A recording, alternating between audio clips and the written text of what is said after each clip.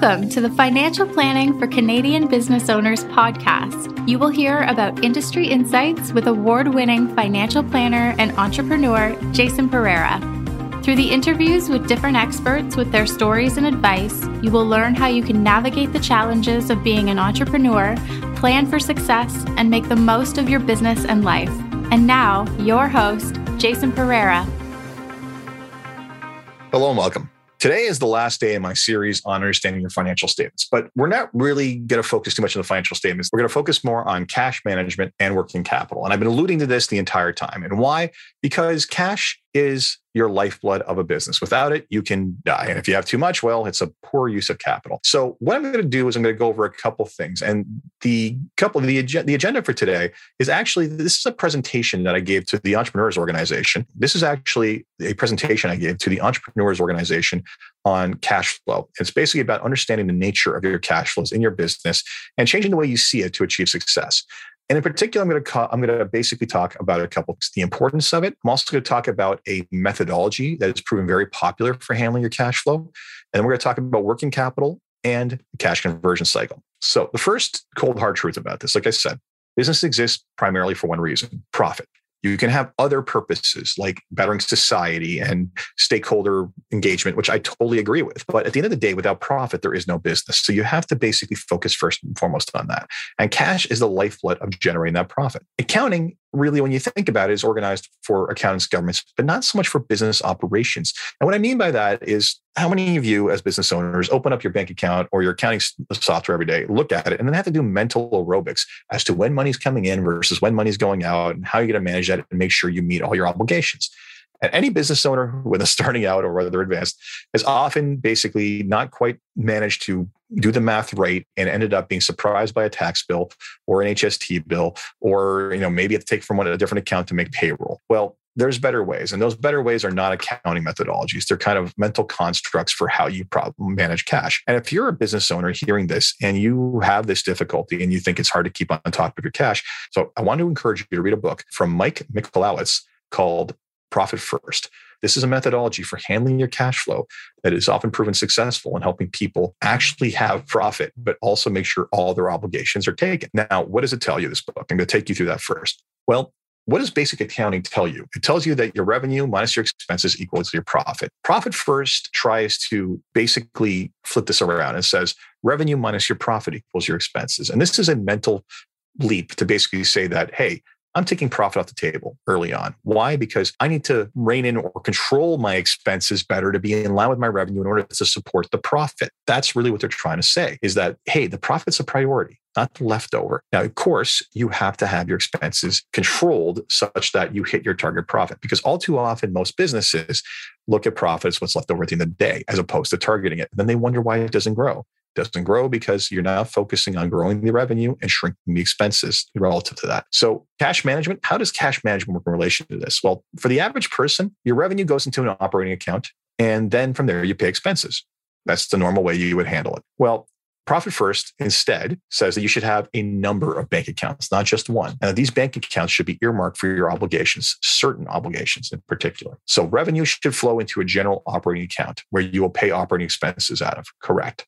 But at the same time, and I'm modifying this for Canada, you should be pulling money into 4 other accounts that are earmarked for money that is not actually yours. What are those 4 accounts? The first is profit. Now, of course, that is your money down the road. But what they're saying is, whether it's once a month or twice a month, whenever you get paid, you move over whatever percentage of profit you're trying to make into that. So if your target profit margin is 20%, you move 20% in there every month. Why? Because if left to its own devices, your operating expenses will disappear on lunches or God knows what. Then you have your payroll account. You have a separate bank account just for payroll. You make sure you move the amount for payroll over there every month. You have your HST account or GST, depending on what province you're in, because that money's not yours. That's the government's. And you have your income tax account. And basically, you transfer a certain percentage of your profit to the income tax account in order to make sure that when the income tax bill comes due, it's there. And the idea being that, especially when we look at these expenses, payroll, HST, and income, these are obligations to the government and to your employees. Those are things you got to basically pay continuously. So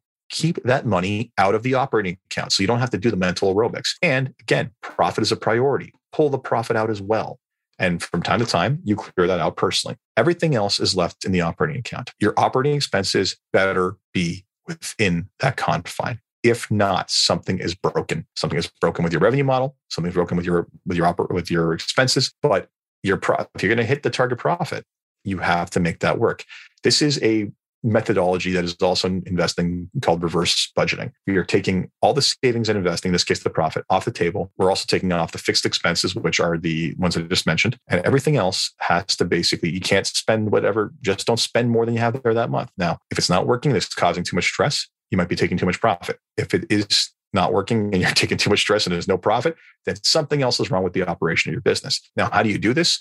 Again, I encourage you to pick up the book. I actually encourage you to go to the website. There's some very interesting tools on there to help you figure this out, including this table where you would basically look at your revenue, your cost of goods sold, what is your real gross revenue, what is your profit, and then basically from there, you break up that gross revenue into profit, owner's pay, employee pay, taxes, and operating expenses. And you basically put down what amount you want all those things to be. And you figure out the percentage and you figure out there's a gap. If there's a gap, you figure out how to close it. But there's a bunch of exercises on how you do this. But essentially, by doing this, if you can actually operate your business and get it smoothly running on a model like this, you'll basically make the money you're looking to do. You'll focus on increasing the money that you're looking to make, but you will also meet all your obligations that can get you into serious trouble if you don't. Now, that was my little preaching on how to manage your cash. Second piece, let's go back to one of the primary topics of the day, which is working capital. Working capital, or net working capital, is the difference between your current assets and your current liabilities, as I said before. It's a measure of the company's liquidity and operational efficiency as well, and its financial health. Basically, how much cash needs to be invested in the business in order to make sure you can operate. So how much do you need? It's going to depend on something else we're going to get to in a second. So how do we modify? Modify working capital? Start off with the current assets. Consider what's there. Cash is the goal. That's good. Cash equivalents. So short-term investments in deposit accounts, high interest savings accounts, money market funds, whatever else it is, in order to basically help you meet those needs. Or to earn a little bit of interest. That's fine. Inventory. We've talked about this in the previous episode. We talked about all these in the previous episode, but inventory. Too much inventory represents an investment. Now you need that investment in order to make sure that if you're selling goods, is that you can sell the goods when people need them.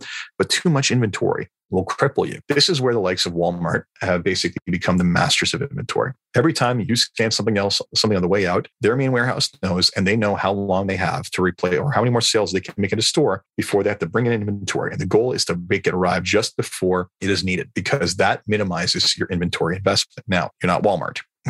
So that's going to be difficult. But what you really don't want to do is you don't want a lot of goods sitting around. You want enough goods so you can make the sales, but not so much that it could take you 6 months to sell it all if it's something small. Now, if it's something big, you may not have a choice. But optimizing your inventory. Accounts receivable. Again, we talked about this previously. So what does that mean? Accounts receivable, it's money that's owed to you. Are your payment terms too generous or not generous enough? The shorter the payment terms on accounts receivable, the faster that money converts to cash. The longer, the slower. Now, what's the right number? It depends on your market and what is normal and what you need in order to maximize sales. Then we get into things like prepaid expenses.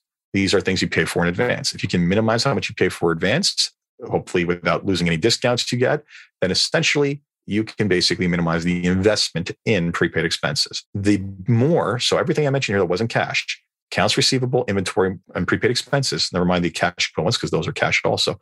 Those three, the bigger those numbers are, I want you to think about this. Those numbers represent cash that was invested in your business, whereas cash represents cash and it's what you're trying to create. So if anything, you want to try to minimize those without impacting your sales and profitability. Then we have current liabilities.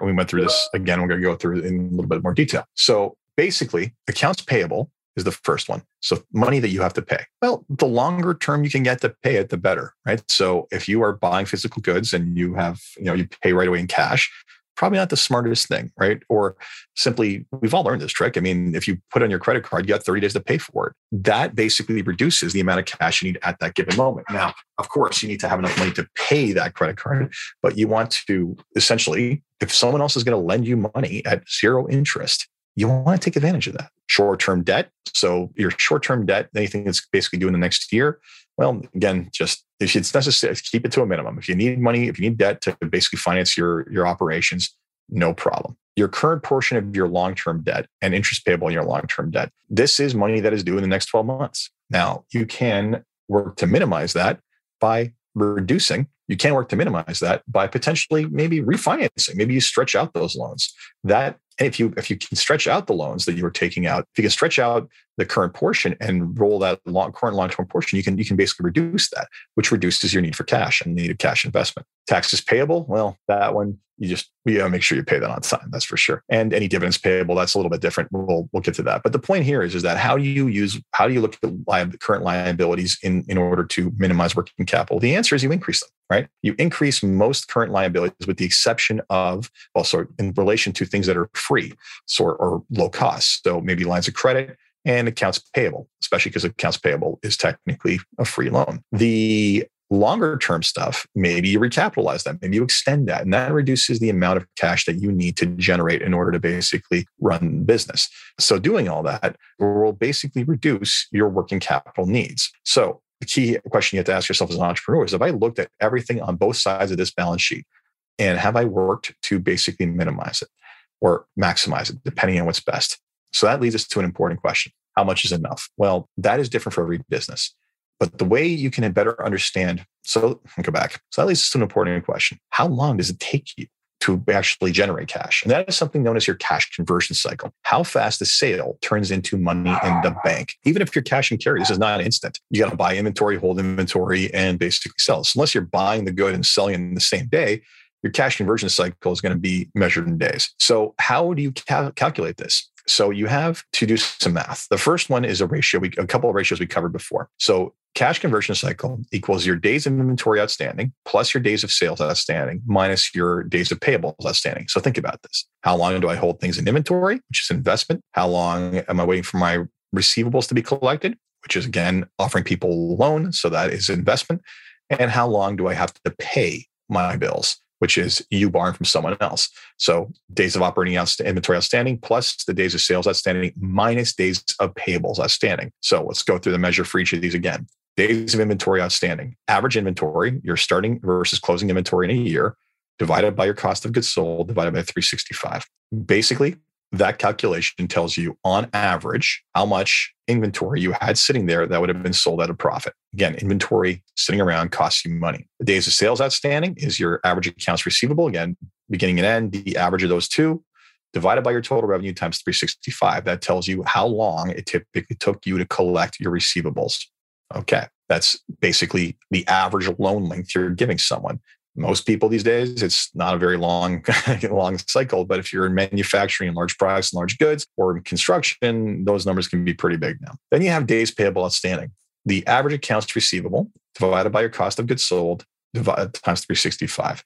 Again, so beginning and end, average of those two numbers, and then cost of goods sold 365. This is the number of days on average it takes you to pay your bills. This should be as long as possible without getting you in trouble, because that reduces your cash conversion cycle. So the reality is that you got to run this math for yourself, and you have to understand, is there room to improve on each of these? Is there room to get paid faster, to pay later, to basically sell faster, reduce your inventories? Doing that can generate some incredible numbers. So for example, let me just give you a simple numerical example. If the days of inventory outstanding was 30 and the days of sales outstanding, so I'm going to hold on to something for 30 days and then it's taking me 90 days to collect, but I'm paying my bills in 15, that is a cash conversion cycle of 105 days. It takes 105 days from the moment that I have the inventory to the time from the moment I purchased the inventory to the time that I basically have gone through the full cycle and turned that into cash. Imagine you had $2 million in sales. That would mean that you have a cash conversion cycle, or the amount of time or the working capital required to fund that is $575,000. How did I come out to that? Well, I need to finance 105 days worth of working capital. 105 by 365 times 2 million equals 575,000. That's a lot of money. Okay. Now, what would happen if you were able to reduce your inventory by 15 days by carrying half as much and hopefully not losing any sales? What if you could reduce your payment terms or your credit terms, where people were paying you by 60 instead of 90? And what if you could basically increase your payment terms just to 30? So you do that math, and suddenly your cash conversion cycle is down to 45 days versus 105, less than half, right? Because you squeezed what efficiencies you could from place to place. So what does that mean in terms of a working capital investment? That means the working capital investment of the company is now dropped to $246,575. So we'll say 247 to be fair. So 247 versus 575. That is a net working capital savings of $328,000. Someone with this type of business who made the kind of changes I did, assuming that they can get away with the payment terms and they can basically still not see reduction in sales, would have been able to pull out an additional over $300,000 out of the business because that money was no longer needed. Believe it or not, I have seen businesses with negative cash conversion cycles where they don't actually need cash in the business. Why? Because they get paid. They may be in a situation where they only have to order from the manufacturer once the payment happens, and then they've got 60, 90 days to pay. So they're collecting up front. They got 60, 90 days to pay. They don't maintain their inventory. And voila, you have a negative cash conversion cycle. It is so any kind of direct from manufacturer product definitely works quite well. Those are rare businesses. And I am always impressed when I see them and think that is fantastic. So floats are fantastic. So basically, you have to ask yourself, what can you do to reduce your inventory without giving up sales, your credit terms to reduce those and make sure people pay if you have them. If you don't, if people are cash and carry, great. Otherwise, sometimes if you're selling through Amazon or online through Shopify, they will often take 30 days to pay you. There are inventory financing companies or there are sales conversion companies that will basically for a fee pay you the same day you sell. So maybe you don't have to wait 30 days and that reduces your working capital need. Now it does increase your expenses, but it reduces your working capital need. And payment terms, do not be a rush to pay your bills the day you get them. Be a rush to pay them the day before they're due and try to negotiate better terms. So that's really the core of the conversation, right? There's a conversation solely around cash. I admit the entire profit first piece was a little bit out of place here, but this is, I put it in here because in this presentation I gave, I felt it worked incredibly well. It was simply giving you a framework for how to work with cash because the accounting books and looking at that just doesn't give you the full picture. I would also recommend that you look at some of the cash flow planning software out there. We can help model out how cash is going to flow to your business so that you understand if there's any cyclicality, potentially how you're going to need to leave some extra cash behind or not. You don't necessarily need those softwares. You can do it with the spreadsheet. But the bottom line is understand your cash flow. It is the single most important thing in your business when it comes to keeping you alive. So I hope you take a look at the book, which is Profit First. Heed my advice on how to optimize your working capital so make sure you're not making over investments in it. You do need an investment. You do need a cushion, but just don't go nuts because that's money that could otherwise be reinvested in the business or be used to fund your lifestyle and savings. And the last piece is understand your cash conversion cycle. Very important. Understand how that changes over time because if it does change over time, because if you can basically speed up your cash conversion cycle or God willing, make it negative, if you're that lucky, then the working capital shrinks. So that was today's episode of Financial Planning Kit for Canadian Business Owners. And this concludes my series, Understand Your Financial Statements and Now Your Cash Flow. Hope you enjoyed that. Feel free to share that with any entrepreneurs you know. Frankly, these are lessons that unfortunately you don't learn until you actually have a business, and sometimes you learn the hard way. As always, if you enjoyed this podcast, please leave a review on Apple Podcasts, SoundCloud, Stitcher, Spotify, or wherever you get your podcasts. Until next time, take care. This podcast was brought to you by Woodgate Financial, an award-winning financial planning firm catering to high net worth individuals, business owners, and their families. To learn more, go to woodgate.com. You can subscribe to this podcast on Apple Podcast, Stitcher, Google Play, and Spotify, or find more episodes at jasonpereira.ca. You can even ask Siri, Alexa, or Google Home to subscribe for you.